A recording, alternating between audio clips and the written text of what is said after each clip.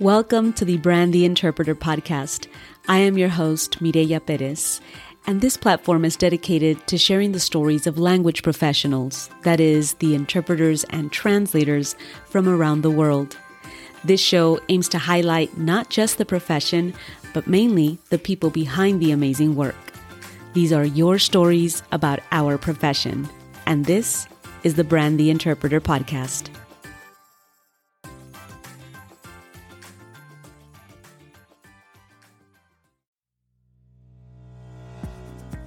Are you hungry for more knowledge and eager to perfect your interpretation craft?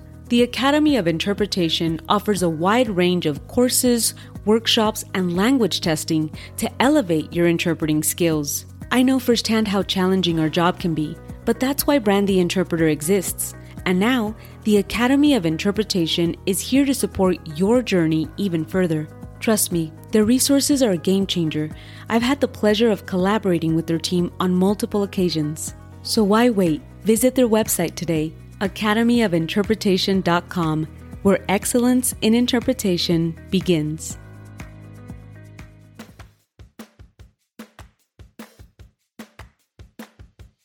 Hello and welcome to another episode of the Brand the Interpreter podcast.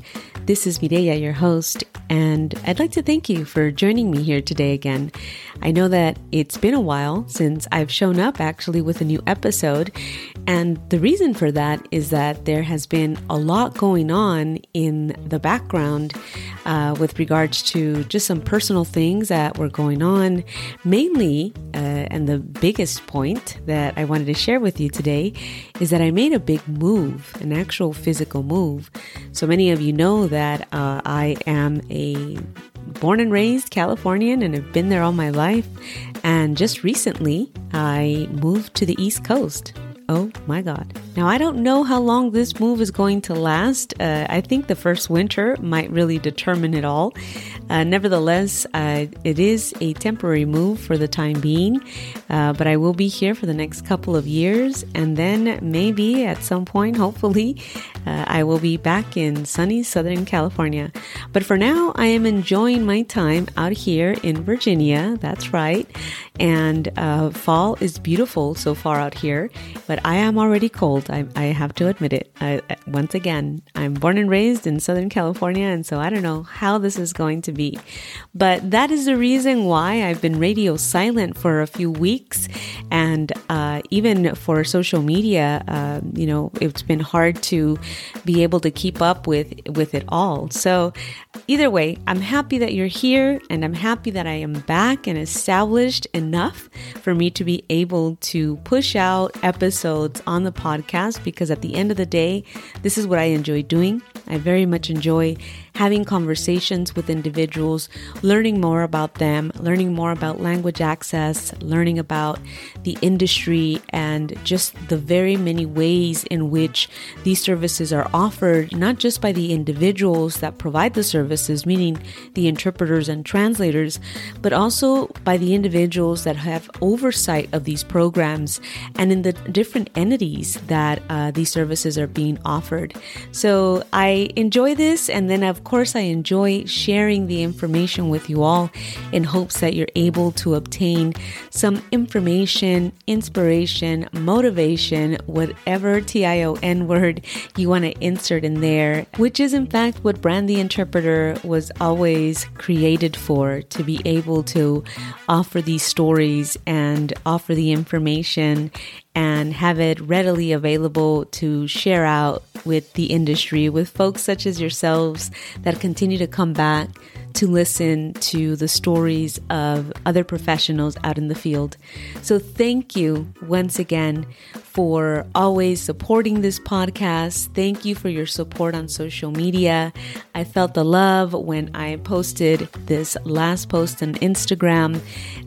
Just thank you so much for acknowledging that you do follow and support the content that I push out. It means a lot. And of course, it absolutely motivates me to keep showing up and keep sharing content. So let's get into today's episode. On today's Brand the Interpreter episode, I had the pleasure of speaking with Alisa Pifine, a director of language services for a nonprofit organization called Catholic Charities out in Louisville, Kentucky. Early on in her career, Alisa recognized the societal divide caused by language barriers. She noticed how such barriers isolated individuals within her community, sparking a lifelong dedication to breaking these cultural walls. And today, Alisa shares with us her journey from a credit union in Louisville, Kentucky, to a role in language access, working with a nonprofit organization. So without further ado, please help me welcome Alisa Pifine to the show. Alisa, welcome to the show. Thank you so much for being here today. It is a privilege to be able to have the opportunity to share your story. How are you? I'm well. Thank you so much for having me. Absolutely. I'm excited to get down into today's conversation. And like I said, just being able to share everything that you're doing currently in the world of language access with interpreting and translating services. But before we do all that, of course, this audience knows that first we get to know the person. So tell us a little bit, Alisa, about where you grew up and what a fond childhood memory of yours is. Okay. Well, I am a lifetime Louisvillian. I was born and raised here in Louisville, Kentucky, a cradle Catholic, so to speak. Um, Lived here my whole life, and it's been just amazing. And I'm sure we can get into more of this a little later, but to watch the diversity of our city just kind of grow over the years, it's been really a privilege to see. As far as childhood memories, and this is silly, but I can remember my parents taking me to a football game. I think it must have had to have been a high school football game because we don't have any pro teams here in Louisville. Um, but I can remember as a really small child, I must have gotten separated from my parents, and the people sitting in the bleachers picked me up and passed me up row by row to my parents who were at the top of the bleachers. And that's a memory that has stuck with me all this time. I'm not a young person anymore. So, uh, but I remember, I can still remember all of the different faces of each person that, took a hold of me to pass me to the next person. And in my mind, I remember that as this hug from each individual person. I don't know. I guess that's just kind of clung with me How forever. So beautiful. it Imagine the is. sight nowadays for someone to have recorded that and upload. You would have been viral, Alisa. Maybe, or my parents would have gotten arrested for getting separated from it. Yeah, good point. Never mind. Especially with nowadays, yeah, everything Exactly. can go either way, right? Oh, that's so great. You mentioned the diversity aspect currently in Louisville. Talk to us about when you were growing up, what that was like for you. Did you grow up in a multilingual household, a monolingual household? And then, what was it like then compared to now, as you mentioned, diversity? Sure.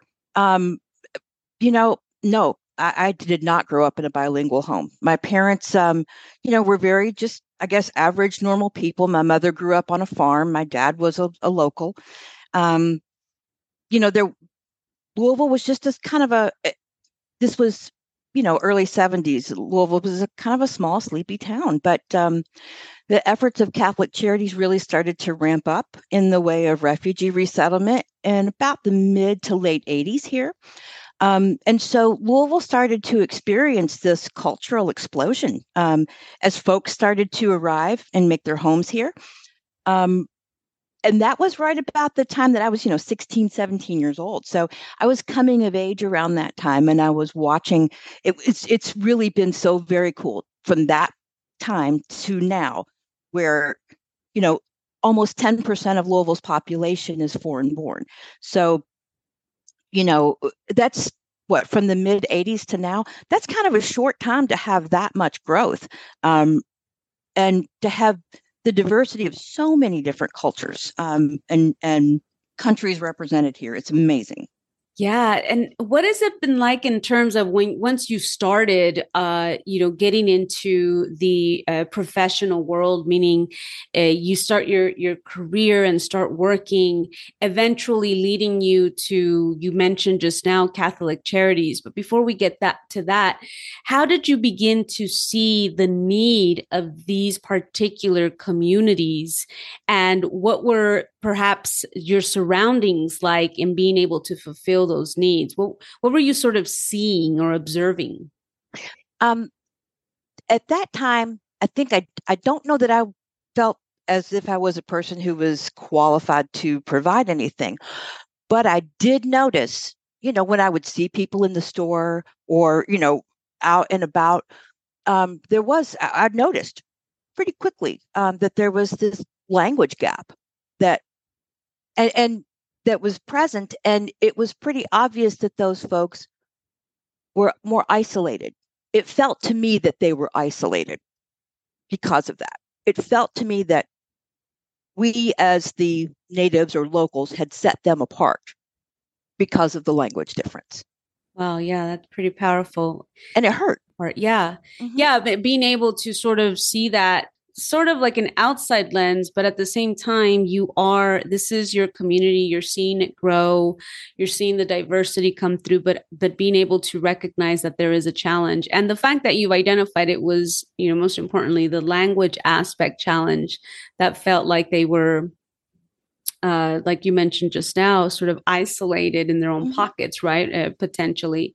Talk to me a little bit about, with regards to just your involvement eventually in the language access aspect. How did you begin that journey of being able to even become a part of, well, in this case, being the solution, but eventually that was later on down the path. How did you begin in this path? Well, I think, as I said, I've not had formal training for this type of work. And so I've always known I wanted to be a nurse as a kid. And I've always known that, I had that drive to want to be involved with helping a situation. And when I finished school, my very first job was in a really small credit union here in Louisville.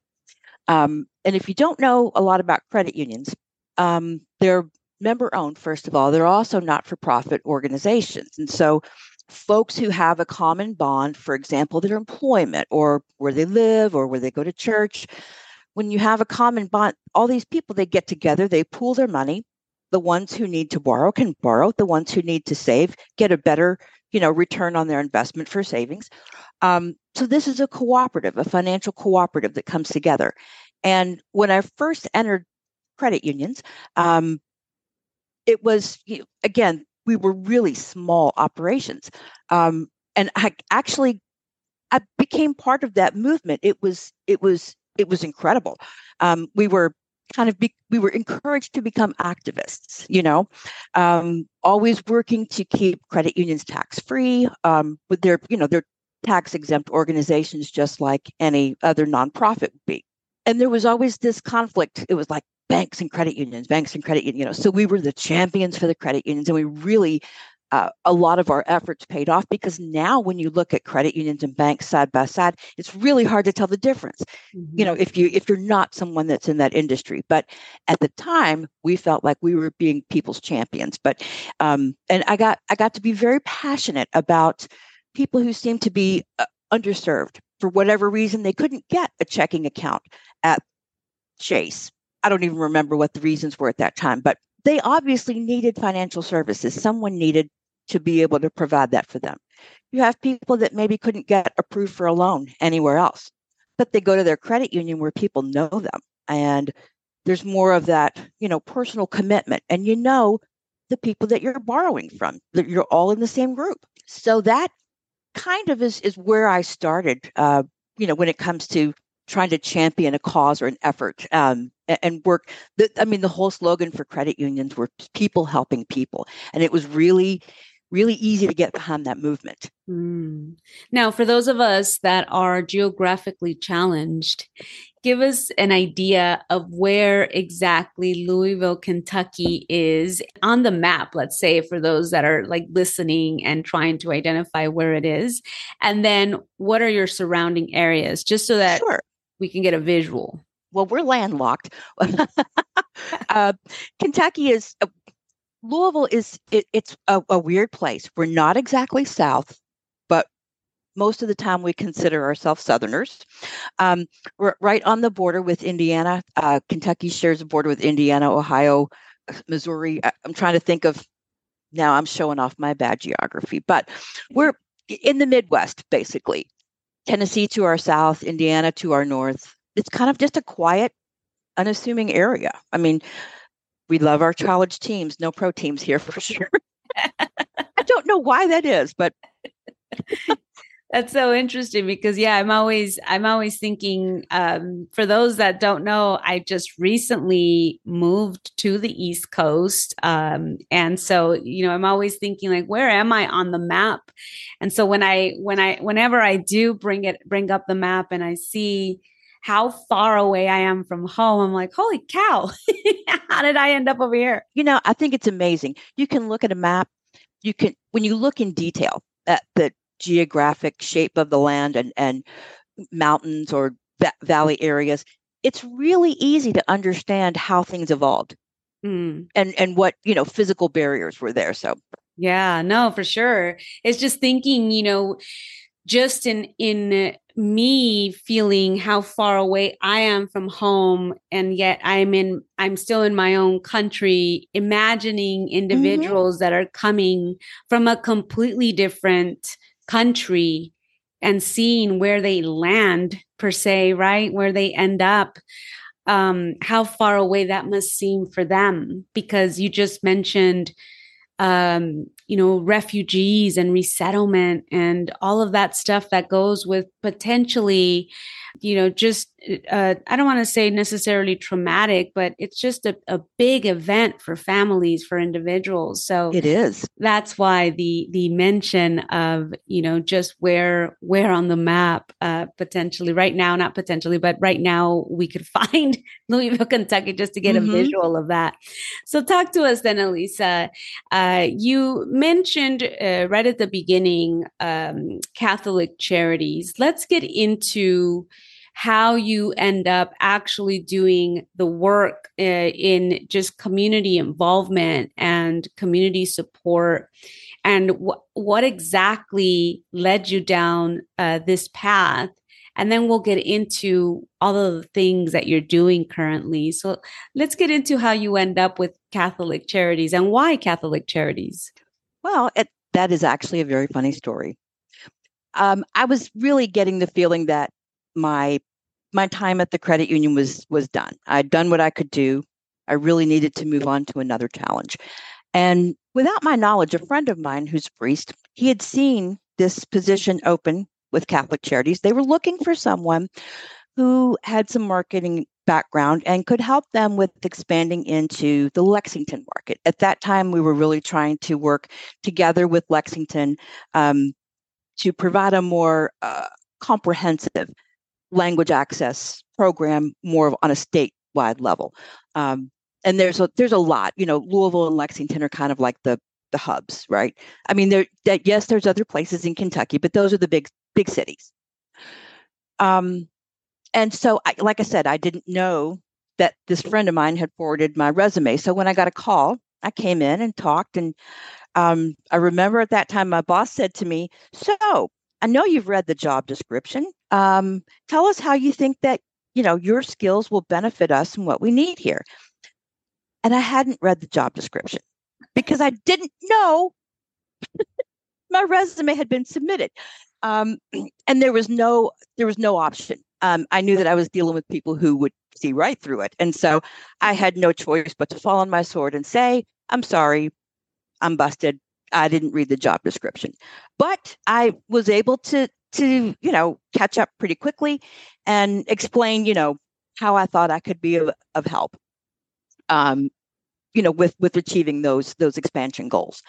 Anyway, I remember leaving my interview thinking, oh my gosh, I couldn't have bombed any worse than I did. but I got a call on the way home. So, I guess stranger things have happened, but not long after I started with Catholic Charities, the program director in language services decided that she was going to be moving on to another opportunity. And the position came open and was offered to me. And I thought, wow, I don't have a background in language access. My Spanish is good enough to get me arrested. So, what do they see here? But I do come with a marketing and business background, business development background. That's what I have always done. That was why credit unions were such a great fit for me. I feel like I could sell a comb to a bald man. You know what I mean? And credit unions worked. I believed in the movement, and it was easy for me to go out and talk to people about the benefits of becoming a credit union member. Yeah. So I just, the more I learned about language access, the more I learned about refugee resettlement. And my gosh, just all of the things that are involved in that. I knew this was where I was called to be. I mean, and I have been here since 2017, and I don't want to go anywhere. This is where I'm at. This is where I belong. Alisa, you mentioned, the work in the credit union and those efforts and the observations that you were able to make of the community members that were in need of these particular services. But I think that we could all agree that the work or who you work with in banking institutions as opposed to the community or the institutions that service communities is like, day and night, right? Yes. So what were some of the things that you began to immediately see with working with with an organ? Is it a nonprofit? Catholic Charities is a nonprofit? Yes. Working, Catholic. yeah, from with the nonprofit organization who is basically boots on the ground, trying to provide services that are going to support such just sensitive issues at times, right? What was that like for you? Well, that's actually, it's a great question, and it's a really important part of our faith. We serve people regardless of their religion. You don't have to be Catholic to be a client here at Catholic. You don't even have to be Catholic to be an employee. That's not a requirement.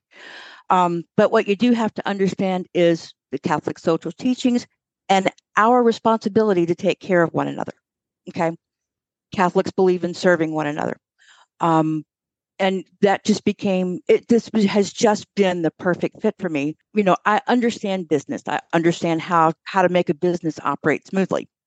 But I've always had a big heart. And so for me, someone who's profit driven, that part really doesn't work for me, but everything else does.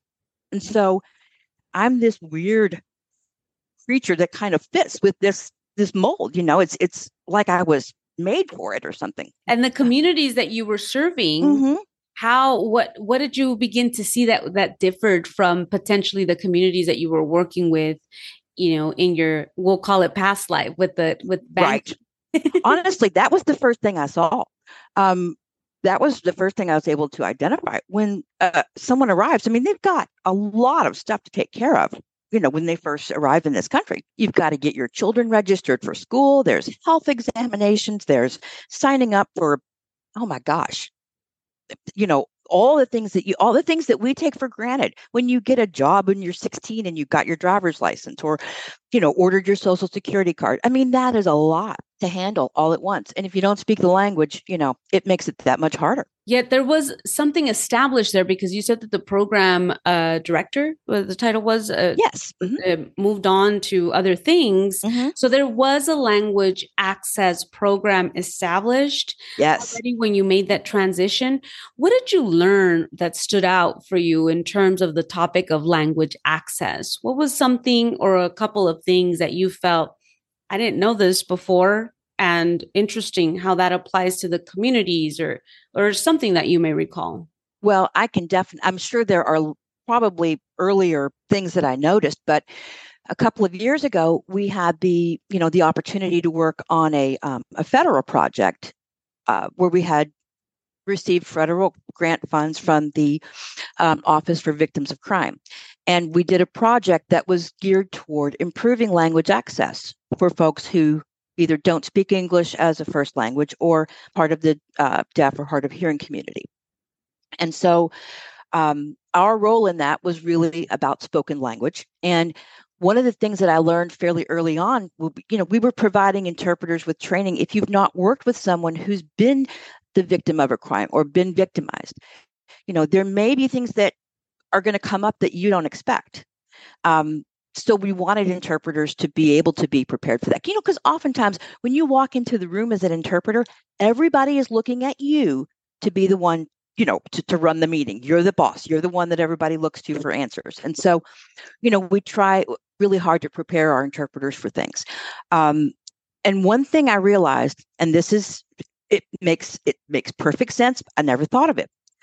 If a crime victim has to go to court and face their attacker, if they're using an interpreter and their, attacker is as well, they're going to be using the same interpreter. That makes total sense because obviously the interpreter is there as, as a function of the court. Mm-hmm. They're non-biased. They're there, to perform that task of relaying, the message from the witnesses, as I'm probably not saying all this right.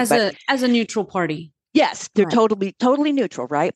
Mm-hmm. A lot of times those types of trials or situations get super heated. And, if those who have interpreted in court settings can probably think of times that there's been uncomfortable incidences or things that have come up. But if you're not prepared, especially if you've already been told by your attorney that, you've been prepped and you've got to go in and you've got to tell the truth and this is exactly what happened. And now you're working with the same interpreter, it almost can feel like a betrayal. Mm. You know what I mean? Mm-hmm. Because all along, all the people that are working with you are they're trying to accompany you. They're walking with you through this process. And I don't know, that to me, even though it makes sense, it just seemed, wow, I never thought about that. Yeah. Yeah. And that's just like one great example of the importance of having trained interpreters in encounters such as this one, because no one that's bilingual would, think about many of these aspects that are taught or elements that are taught during training as an interpreter training. So, just because you're bilingual doesn't necessarily mean that you're going to think about all these things, right? You may feel more inclined towards the victim as opposed to the perpetrator or something of the sort, mm-hmm. right? So I could see how that can definitely be a difficulty or something that stood out to you maybe eventually as you started your work with Catholic Charities. I wanted to sort of come back to this topic of Catholic Charities. So for those individuals that are hearing Catholic Charities for the first time and don't really or aren't really familiar with Catholic Charities and what they service and how it's involved in your particular case with language access, because and I say this as just someone that has encountered Catholic Charities as an entity in a community, and it had a presence in a very rural community when I was growing up as a kid, but language access services was not a part of the services that they offered. And so it differs, it looks like, right, depending on the demographics and the needs, I imagine, on all sorts of things. So walk us through sort of just a general idea of what Catholic Charities is. And in this particular case, the one out in Louisville, Kentucky, sure, what it provides, what type of services it's providing, so that individuals could sort of understand, because it sounds like we're talking about a language service agency, but then we keep mentioning Catholic Charities. Yes. So just so that we can paint a clearer picture, if you will. Sure, of course.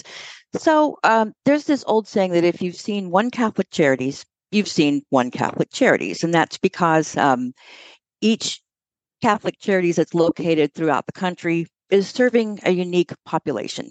So their services are going to be unique. Now, Catholic Charities functions as the service arm, the social service arm of the Catholic Church. All of the things that we believe as Catholics when it comes to serving others, that this is where the rubber meets the road, right? Like you said, boots on the ground. So, this is not, this is putting our faith into action. This is what we do all the time.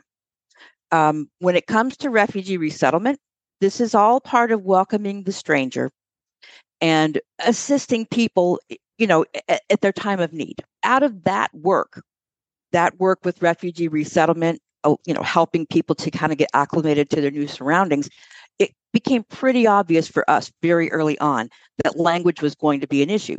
And so, people start getting asked to help interpret as they can. And our language access program just naturally evolved out of that need. It allowed us to pay people to employ them almost immediately when they arrive, providing them with the dignity of work, respecting their schedules so that they can do the things that they need to do with their families and they can work around those needs.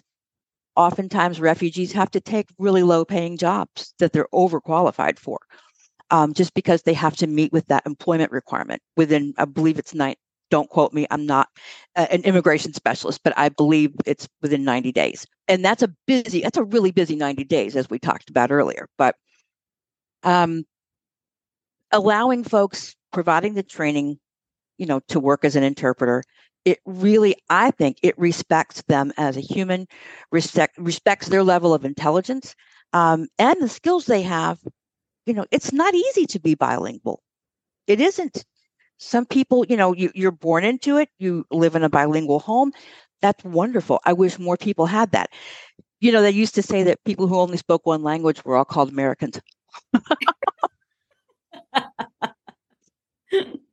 That's hilarious. Yes. I've never heard that. Well, when you think about it, it's true. It became pretty obvious that early on that language was going to be an ongoing need, not only for the work that we do within the organization, but for all of our local partners that we work with, our hospitals, doctors, schools, attorneys, court system, large employers, who else? All of these people touch the lives of refugees in one way or another. All these organizations, refugees, they have the right to be able to access these services and communicate clearly. So that was pretty easy to figure out. And the language access program just kind of grew up all around that. So, okay, community settings, you just mentioned all sorts of, the Yes. different, right, community programs and services that individuals are trying to access, and being able to do that through trained interpreters and working with trained interpreters. And speaking of training, it's not only that your specific Catholic Charities is offering language services to the community institutions or the community settings. You're also providing the training that's necessary to prepare your bilingual individuals that are part of the programs before they even go out there. So we were talking about that earlier. Talk to us a little bit more about what particular program you're utilizing and, how that came to be, basically. Sure. So we have been licensed to offer Bridging the Gap medical interpreter training since 2007. We hold a level 2 license, so we can, we're allowed to train people that are in our local vicinity. I believe that's pretty much going to cover Louisville and Lexington. But since COVID, those rules have kind of been changed, and we've, more agencies are able to offer that training online now. So we offer it in a number of different ways. In addition to that, we recently have a trainer who has gotten certified to provide Bridging the Gap in Mental Health, which is a 24-hour addendum for Bridging the Gap. The two programs do differ just slightly. If you've worked in mental health settings, you know that you do need to, it's not exactly consecutive interpreting, but not exactly simultaneous either. You just have to be a little quicker on the consecutive. Yes, consecutive. Exactly. Yeah. In addition to that, oh my gosh, we're constantly looking for, this is as the program has evolved. Now we're constantly, scoping out free opportunities for our interpreters to gain, more training, we're not eligible to give CEUs, right? But we do find training that's helpful to them and free.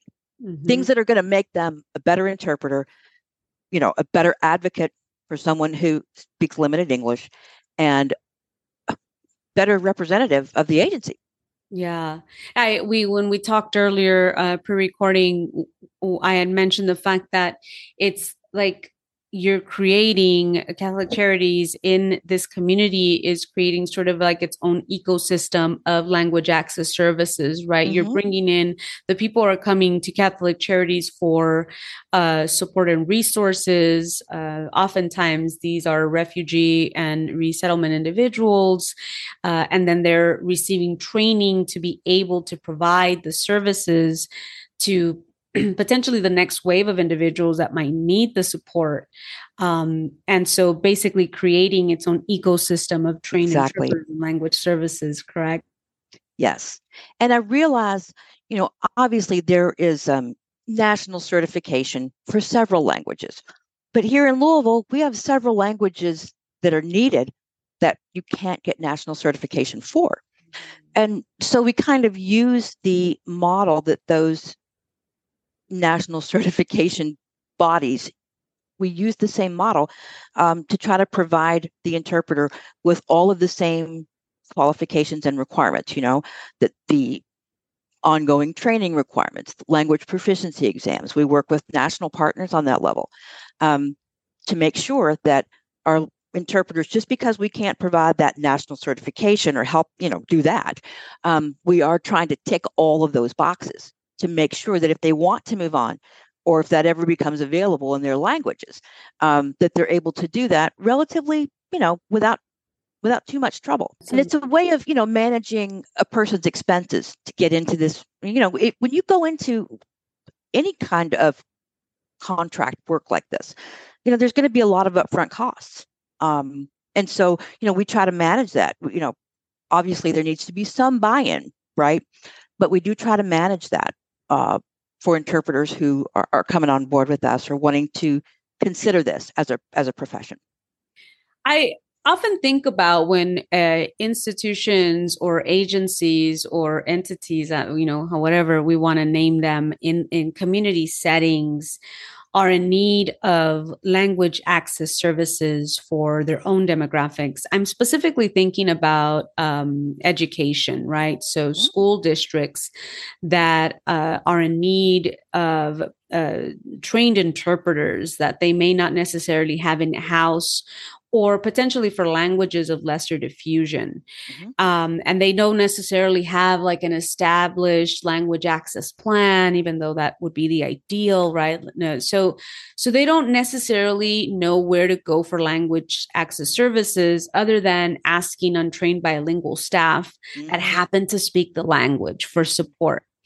What would your recommendation be for these institutions to be able to branch out and work with local nonprofit organizations to sort of create their own ecosystem of individuals that can support with this specific topic? I realize that Catholic Charities is different in its own different location demographics, but maybe it could be other nonprofit organizations that understand the community and the demographics potentially a little bit better than a school district may, with regards to language and the different languages that they serve. What would you recommend from that angle? First of all, and anybody who's done interpreting professionally understands this, it's not just the language, it's the culture that comes along with it. So that's a huge piece of really understanding the needs of the folks in your community who are going to need that support. I can really only speak to this through the lens of language access, but I did mention that culture was an incredibly big part of that, understanding your community and what they need. And just reaching out to someone, they don't have to be local to reach out and ask a question, right? And so it's not a problem. I don't mind at all to have a phone call and to somebody say, we're trying to start a language access program here. Where do we get started? What do we do? How do we start out with that? And really relying on other professionals in the industry, people who already know what this is. I have yet to. There's people of all kinds, but I've yet to find an interpreter who wasn't willing to answer a question of mine or be willing to, work with me or share a story about something that was important to them. So, even if you're just asking an individual interpreter, they're going to share the agencies that they're working with you. that's going to be a place where you can start and reach out and say, how do you all administer this? Yeah. I think I feel like it's important for particularly community settings. I know that those that are working directly with the community, as like that's the sole purpose, understand potentially the community, the language demographics, just the language diversity that may exist compared to perhaps, again, I go back to the educational institutions, so school districts who potentially may be asking what other languages are spoken at home, but who don't necessarily have the resources to support or follow up on that question, right? It's just for identification and reporting purposes.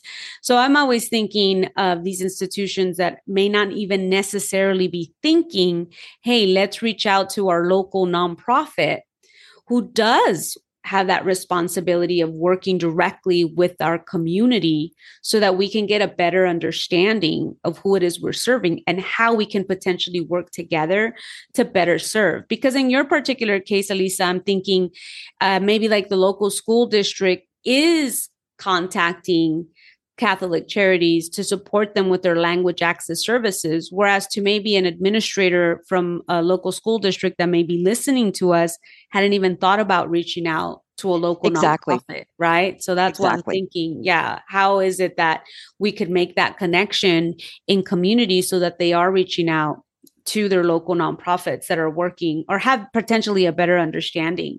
I'm also thinking about the situation out, one of the situations out in the state of Washington, in which a local nonprofit was tasked with basically coming up with a report, doing an analysis and report of the language needs that were needed in the local community, but very specifically for public services, so their programs and services. So it was tied together, but it was led by a nonprofit organization that was well established in the community. So that's why I was bringing that up. Sure. And I'll tell you, we have an excellent relationship with our local school district. We work together on a lot of things. Actually, because we have such a large foreign-born population here and a large LEP community, our school district here locally is a really resourceful partner for us. You have to register your child for school, right? Even if you don't put them in school, you have to at least say, hey, I'm homeschooling, and, provide information that way. But our local school district is probably the best resource that I can think of when it comes to needing kind of a map or a landscape of the languages that are spoken in your area. You have to register your child for school, and these are questions that are asked when you register. So the school is going to have really good data that can be shared, because it's not, person specific, No. but they can share this with you so that, you can have better information to tailor services around and know what to plan for. Our local school district, they have a language access office that serves the whole county. They try to hire for as many languages as they know that they're going to need on an ongoing basis. We have, a lot of our contract interpreters teach with the school district. So, that is really closely related and really helpful information to us. In addition to them sharing that language data with us, we have the good fortune of being very closely connected with the Kentucky Office for Refugees. And they actually will work with us so that we know, how many families we have arriving, how many individuals that equates to, the languages that they speak, and if they have children or, elderly among them, things like that.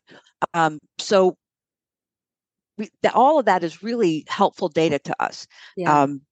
Exactly. To know what we need to be providing now and what we need to be planning for. Yeah, I'm just thinking also in terms of the money that is given to our public schools.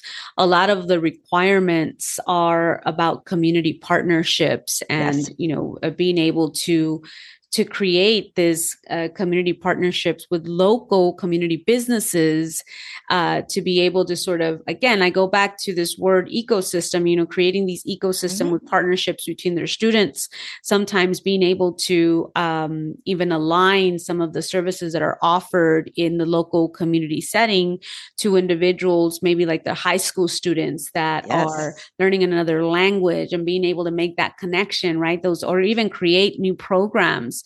But again, this is in conjunction with what is already out there established in the community, and being able to work together hand in hand like that. Because I'm also thinking, like, even like their bilingual staff that are not trained, being able to send them to, places like Catholic Charities to receive the training, have that collaboration, and then being able to come back and actually have bilingual trained staff for when it is needed, maybe potentially, right? Just all sorts of different stuff that support language access.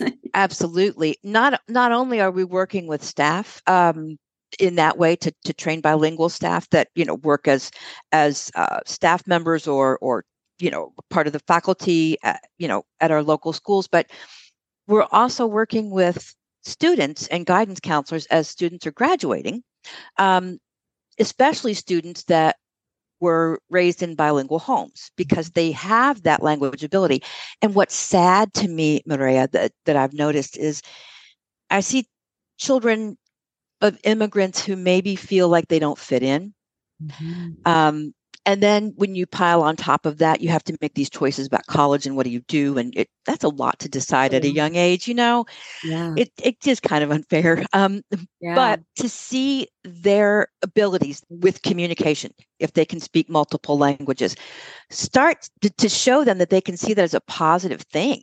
Absolutely. I mean, oh my gosh, I'm sure, how cool would that be to be able to just, travel all the time for your job and go to exotic places and to be a fly on the wall in every conversation? That is so cool.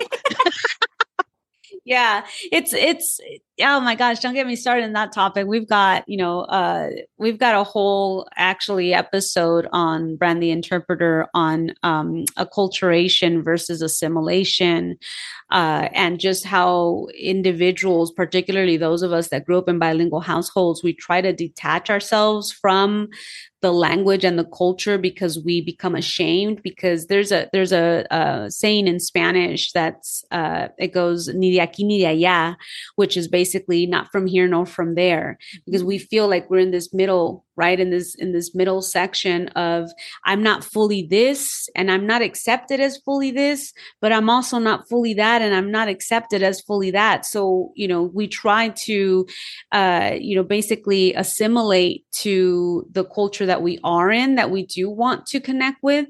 And we want to release or let go of anything that is not that. And so for many high school students, I feel, just teenagers, just in general, right? They go through this process of sort of wanting to detach themselves from the language, wanting to detach themselves maybe even from the culture, and are, I could say, speaking for myself, even ashamed. I was born and raised in Los Angeles. And even though I was surrounded by many Spanish speaking individuals, particularly in the community that we grew up with, in school, it was English only, obviously, right? It was my friends spoke English, my teacher spoke English. Why do I need to speak Spanish? For what? What do I need to do that for? But it was thanks to my father that was always insistent on, at home you speak Spanish, outside the house you can speak English, but at home, because it wasn't so much that he didn't want me to speak the English language at home, because he understood it. They understood it. They went to school and, did their ESL classes to understand it. It was that he did not want me to lose the Spanish. Yeah, exactly. So, and he knew I needed to practice it. So, being able to have, what I'm getting at is being able to have entities such as Catholic Charities present and active in the community, demonstrating what language ability is about. Right? Because when we're growing up and we're forced to become the family interpreter, it's like, I don't want to be that when I grow up. Yeah. Why? It's free, it's torturous, and there's too much expectation. But when we are able to demonstrate that languages are a part of effective communication, and that there is much more to it than what we see growing up, that it's a profession, right? That it could fulfill even your desire to be able to help and support your community and give back to your community by means of transferring messages between languages. I think that it sort of changes, at least that's what happened to me. It sort of changes your perspective on the topic of languages, right? And what a privilege it is for us to be able to navigate both worlds. Exactly. Yeah. And to your point, I think it's important that young people get that message, that they understand that they can take this feeling of isolation, and like you said, neither here nor there, and they can take control of it. Because when you're minding your dad and you're doing what he says and you're speaking Spanish at home, like my dad was the same way. We weren't bilingual, but he was always, family is very important. Never lose it. Your heritage is very important. Never lose it. Yeah. And this was always when I had a fight with my sister or something, but, but yeah, parents are that way. And thank goodness we are, I say we, because as a parent now, I understand where that was coming from him. Yeah. But to tell a person that they can take control of this, as opposed to being controlled by it, or having that as a factor that, you're getting asked to interpret here, there, whatever, to pursue a career this way, and to put yourself in that position, it gives you choices that you didn't have before. And you may still not choose them, but they're there. Mm-hmm. They're available to you, For sure.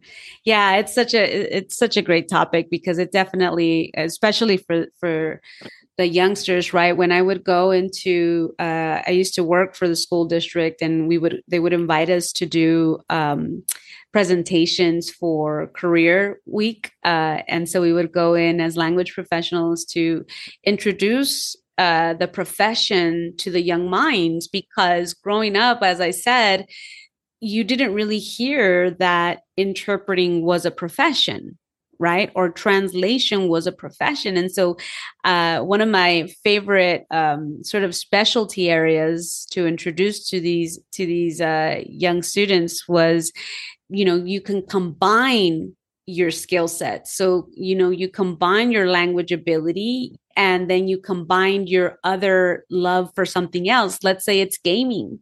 Mm-hmm. And you can do what's called localization for gaming companies, and you still get to play all day. Exactly. Work from home, utilize your skills, and their eyes would just like open up like, what? That's a thing, right? I'm going to steal that from you next time. It was just lovely to see, their faces light up in terms of the language. When you talk about language by itself, particularly for those that are bilingual, it sounds like a boring topic.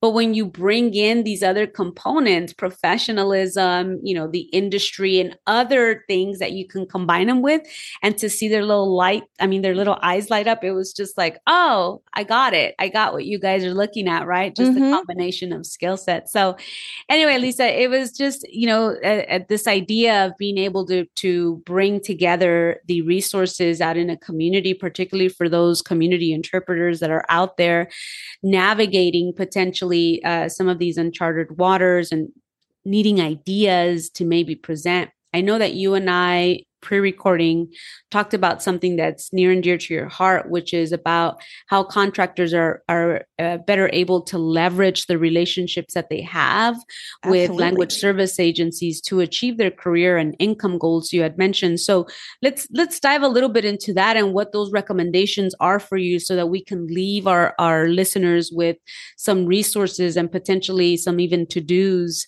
especially if they're just starting out in the professional interpreting career. Well, I'll say don't look at agencies as language, providing agencies as anyone that wants to hurt you, because they need you. Okay.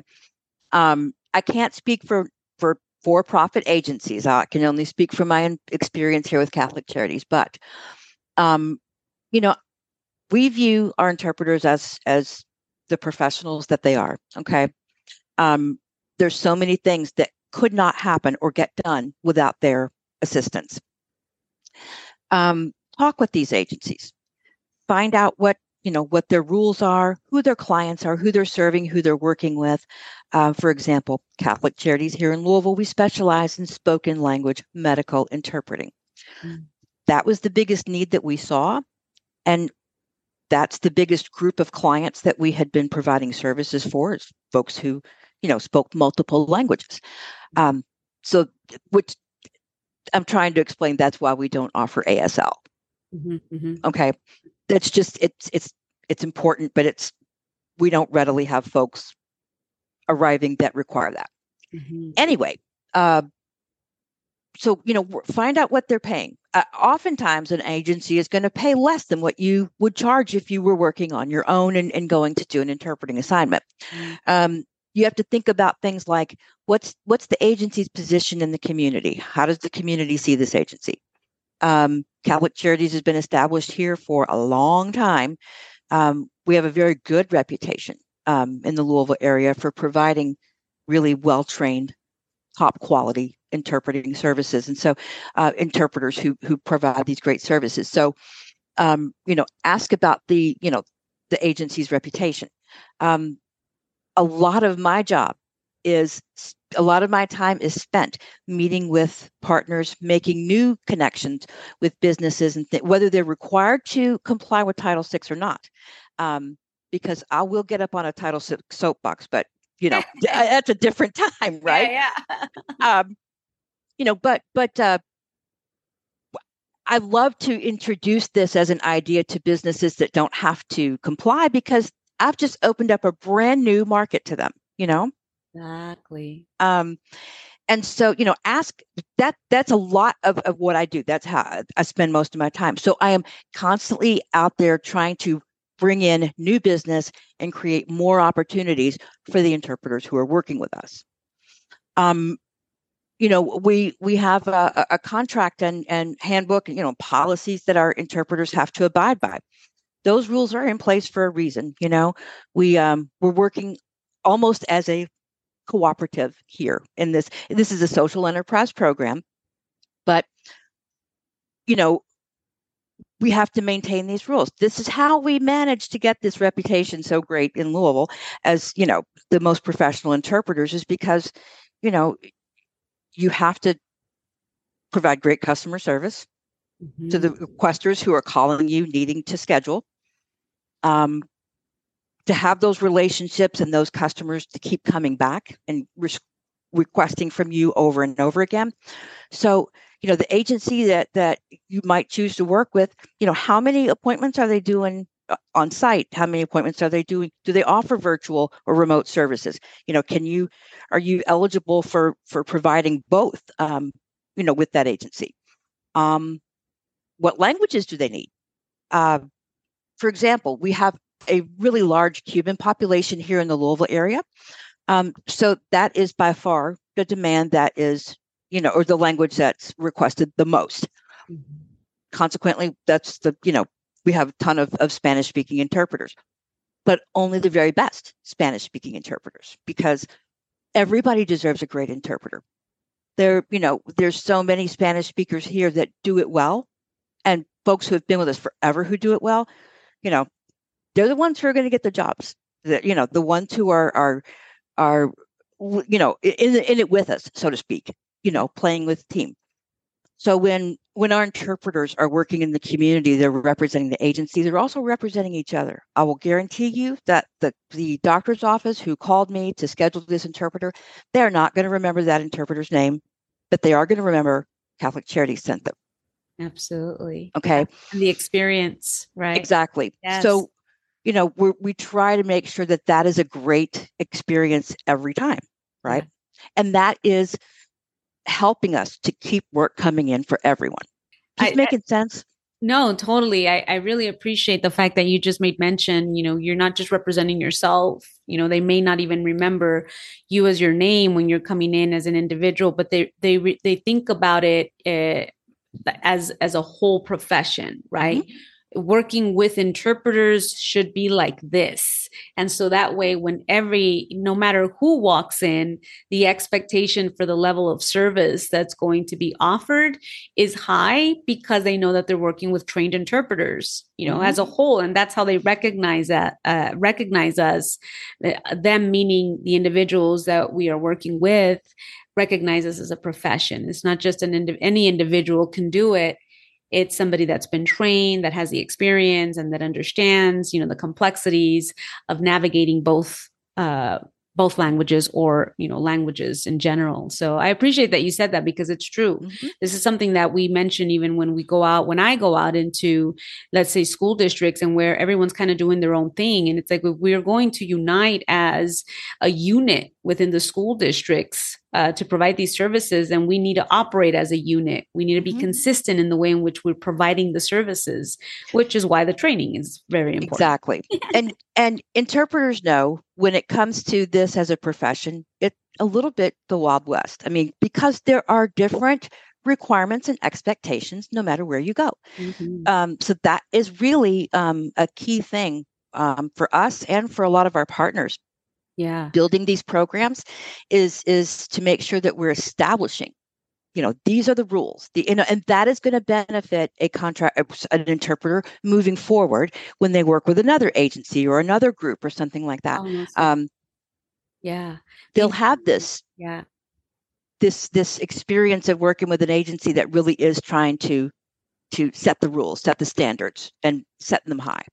Yeah, that's why I like that you're even sharing what they should be looking out for, particularly the reputable piece, right? So you want to make sure that this is a reputable company, that they didn't just begin, just start sending out, requests because because they said that they have languages and that they're not an established maybe agency.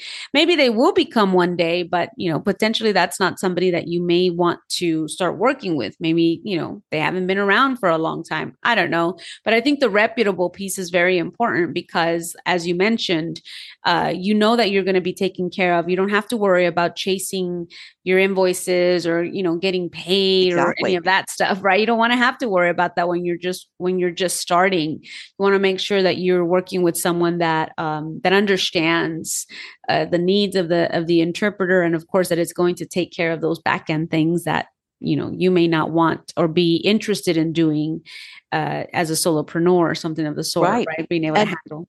It allows you, when you work with an agency, it allows you to step in and out of contract work this way. At your leisure. If you wanted to work full time doing something else, if you're working with an agency like Catholic Charities, you have access to our scheduling portal. You can log in and select the appointments that you want, and we'll work for your schedule. So, again, as I said, we're trying to honor that person's dignity as a professional, and make sure that we're providing that kind of support to them. A lot of the things that you really need when you're starting your own business, especially if you don't have a business background.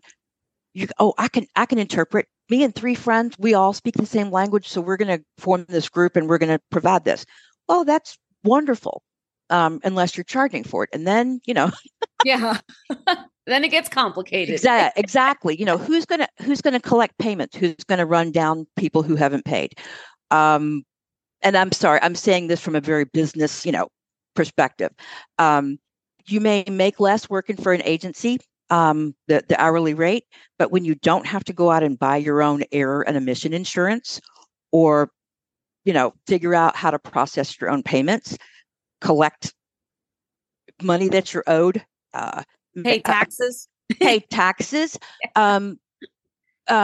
your. That's one thing that we are always watching for compliance. We have our lists. You have to have all these things. And if you don't, you're not in compliance. You can't take appointments with us. So there's 4 hours of continuing education requirements for our interpreters every year, professional development. We're not providing it for them, but we are sharing free resources. Oh, that's important too. Yes. Being able to make the connections with the resources that are already out there. Exactly. So they can go out there and continue their professional growth and expanding. But if you're on your own, you don't have that benefit. You're on your own. Exactly. You're right? not wrong. And you're having to navigate, like it's just that we hear it all the time, but there's so many resources out there. There's a ton of resources out there, but it's kind of like when you walk into a store and you've got a zillion options of the same thing, you still can't make up your mind. Which one do I go for? Which one is the best? How do I Mm-hmm. know that this is a good product? So it's the same idea when you're first starting there. Yes, there are a lot of resources, but unless somebody recommends or says, hey, try this, or try this agency, or maybe begin here, then you do feel overwhelmed by the options that are out there. So when institutions or Yes. agencies centralize the resources, I feel like it's like there's a little bit of clarity, at least on where to begin. And then as you navigate the industry, you learn, you take what you would like and then leave out what you don't, right? Right. Exactly. Exactly. And I think providing those choices is what makes us so unique in this industry. That's I think it's fantastic. important to know if the agency you're working for is a nonprofit or if they're for profit and have stockholders to report to. It's also important to know if the agency that you're working with operates in multiple states. And the reason I say that is because that could make the difference as to whether you're referred to as an independent contractor or an employee. Oh, wow. Okay. That's a Okay. good one. Yeah. There are two different, there's different sets of rules that govern the status, that each of those types of employment. Um, so you'll want to ask questions about how that organization is structured. Yeah. If they are paying you as a contractor, you'd have to take care of your taxes on your own. As an employee, you probably have the option to have taxes withheld. Mm-hmm. Okay. These are little subtle differences, but things to consider. Yeah, and important, right? Mm-hmm. Even though they're subtle, but they can absolutely have an impact, particularly at the end of the year when it's time to pay taxes. Exactly. Um, Alisa, I know that we've shared a lot of resources for individuals, particularly those that are first starting, which is, I think it's always important, especially if you're trying to sort of get your foot in the door in out in the communities. Hopefully you have a Catholic Charities, maybe nonprofit like they do out in Louisville, but it gives you ideas as to where you can even begin, right? This is what yes. Alisa is offering, at least ideas as to where you could begin, and especially the questions that you should be asking before you decide to join and provide your services with this agency. Mm-hmm. What other things can you think of that you would recommend to just independent contractors that are out there trying to establish their maybe their reputation or just establish their career in the industry? What else can you Well, think of to share with them? um, listen to professionals, listen to the people who are around you, watch, listen, pay attention. Um, I would I would encourage self-care Oh, to every interpreter. We joke about being a fly on the wall and getting to be, privy to all of these different types of conversations and the industries and the different stuff that you all get to see. I mean, that is the cool part. But there is this really gross underpart where you have to hear about child abuse, neglect, all sorts of things that really can weigh heavily on your mind and on your heart, you mm-hmm. know, and it's important not to carry that around with you. I don't know. Maybe after some time, you can become a little bit desensitized to it, but sometimes there are things that hang around, Oh, things that yeah. you just can't get out of your mind. So don't overlook your need to take care of yourself and you know uh, do what you need to do. Take the time that you need to take to make sure that you are doing the best job that you can possibly do. Like I said, everybody deserves a good interpreter. For sure. No, and I'm happy that you even mentioned, the topic of self-care, because I think and now we're seeing it more and more. I think individuals are opening up more to this topic, that it plays a very important role in the life of interpreters. And Yes. if it doesn't, or you think that, it hasn't been potentially an important topic, then maybe it's something that you should look into, because of what you said just now, that we may not think it's necessarily until it suddenly becomes necessary, right? And by then, now we've got to be now reactive as opposed to proactive, and making sure that we're including strategies that are going to support us with our mental health and just overall health in terms of after an assignment or something of the sort. And begin with, I've had a lot of conversations, by the way, Lisa, with several guests with regards to this particular topic from all kinds of different angles. And I like the recommendation that was once made, which was begin with the agency itself and finding out what they offer for you as an interpreter, right? Being able to start there and then branching out to potentially maybe peer groups or something of the sort, maybe during conferences, or just being able to talk about, the encounter that you had and your feelings and all of that, to release it. So that's a great point. Yeah. Exactly. And you don't have to give away someone's personal details or break any confidentiality rules to be able to have those discussions. Absolutely. That it's a very important topic to me. I think it's essential for preventing, burnout completely in this type of work. I'm not a person who hasn't been touched by mental health issues. I scarcely know anyone who can say that, but it's so important to me. I wanted to make sure that our interpreters, many of the, if they have a full-time job somewhere else, they probably have insurance that will provide that. If they don't, and it's none of my business, but if they don't, I still want them to be able to access it. So, my program does something it's a little weird, but maybe some others, because you don't really provide benefits for your contractors. But if you're smart, you can work out, some cool ways to support them. And so we have an agreement with one of our local universities, with the behavioral health clinic. They provide a number for us, and our interpreters are able to call their crisis line if they need to talk about something specific. We just trade off services. So when they need an interpreter, we don't charge them. And when I don't know who of our interpreters uses it, it doesn't, I get a report saying how many people, but that's all.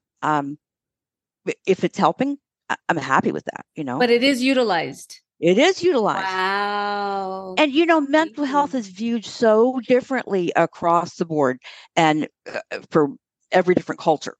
Yes. So I don't know what is going to be the best thing to do for everyone. But for me, talk therapy has helped. Yeah. And it's something that we could make available without much expense. So that's awesome. I love that. That brought a smile to my face. I'm glad. Outside the box, like you said, being able to provide the resource for your interpreters, because like you said, sometimes for one interpreter, if I get up and walk outside and, just sort of shake it off, that might work, walk in nature, being surrounded by, fresh air and all that stuff, that might work for me to release it. But for another interpreter, it may be the talk therapy that is good in order to be able to talk out, that particular assignment and the feelings. And I mean, it's just, but having the option, at least, particularly for those that are independent contractors that don't have maybe the insurance, don't know where to go. It's easy to say, I'll find out, more information about something like that later, and then later never comes, right? Exactly. So that's beautiful. I love that. Alisa, it has been such a privilege and just an honor to be able to speak with you further about the language access services that are being provided out in Louisville, Kentucky through your direction. And of course, under the umbrella of Catholic Charities in your particular community. I think it serves as a great example of how other nonprofit organizations are able to tap into the resources and the topic of language access and being able to provide this. I'm sure that there's plenty of nonprofit organizations that have similar programs such as yours out there. But maybe individuals, independent contractors this is the first time that they hear about services such as what you offer, maybe look into your local community and see how you're able to provide some support or be a contact person, maybe even for your language or your working languages for this particular nonprofit organization, or even start the conversation, if even that, right? Yes. So I'm hoping that it serves a wide variety of individuals, maybe those that were even interested in starting a training program in their own organization, whatever that may be. I'm just hoping, as always, that we were able to provide some further resources, ideas, and inspiration. So I thank you so very much for the opportunity to having being here today and having shared your expertise, your knowledge, and your resources. But before we go, where can our listeners find out more about you and the work that you do? We are at cclou.org/language services. Remember that you too can submit your interpreter story or industry-related information on Brand the Interpreter. Simply submit a guest form. Head on over to the website, brandtheinterpreter.com, and fill out the questionnaire. You can also send me a message if you would like to recommend someone for the show. And remember, if you have a specific industry-related question and would like to submit a recorded message for a chance for it to be aired on the Brand the Interpreter show, simply head on over to the website, brandtheinterpreter.com, click on the Let's Connect section, and send in your recording. Welcome to the Turn Yourself into a Booked Out Freelance Translator podcast, a mix of both solo episodes and expert interviews. Our ideal listener is an early career, ambitious, and passionate online language services provider. She is committed to professional growth and achieving success in the fiercely competitive translation and interpreting industry. She balances multiple responsibilities with resourcefulness, values mentorship, is open to learning, and investing in her professional development journey. She embraces technology and seeks to optimize workflow, eager to connect with like-minded peers and build out her professional network. She is determined to overcome challenges and become a sought-after freelance translator. In the meantime, why not head over to www.entrepreneurialtranslator.com to access all our tools and resources to monetize and future-proof your freelance translation business. And don't forget to hit the plus button in Apple Podcasts or iTunes, or subscribe in Spotify to be notified when new episodes drop. For regular tips and insights, business strategy, or marketing techniques straight to your inbox, please sign up at www.entrepreneurialtranslator.com. Hey, thanks for sticking around till the very end. If you'd like to connect with me, head on over to the website, brandtheinterpreter.com, and click on the Connect with Me tab. You can also stay connected on social media, Instagram, Facebook, YouTube, as Brand the Interpreter, or Mireya Perez on LinkedIn. Till next time.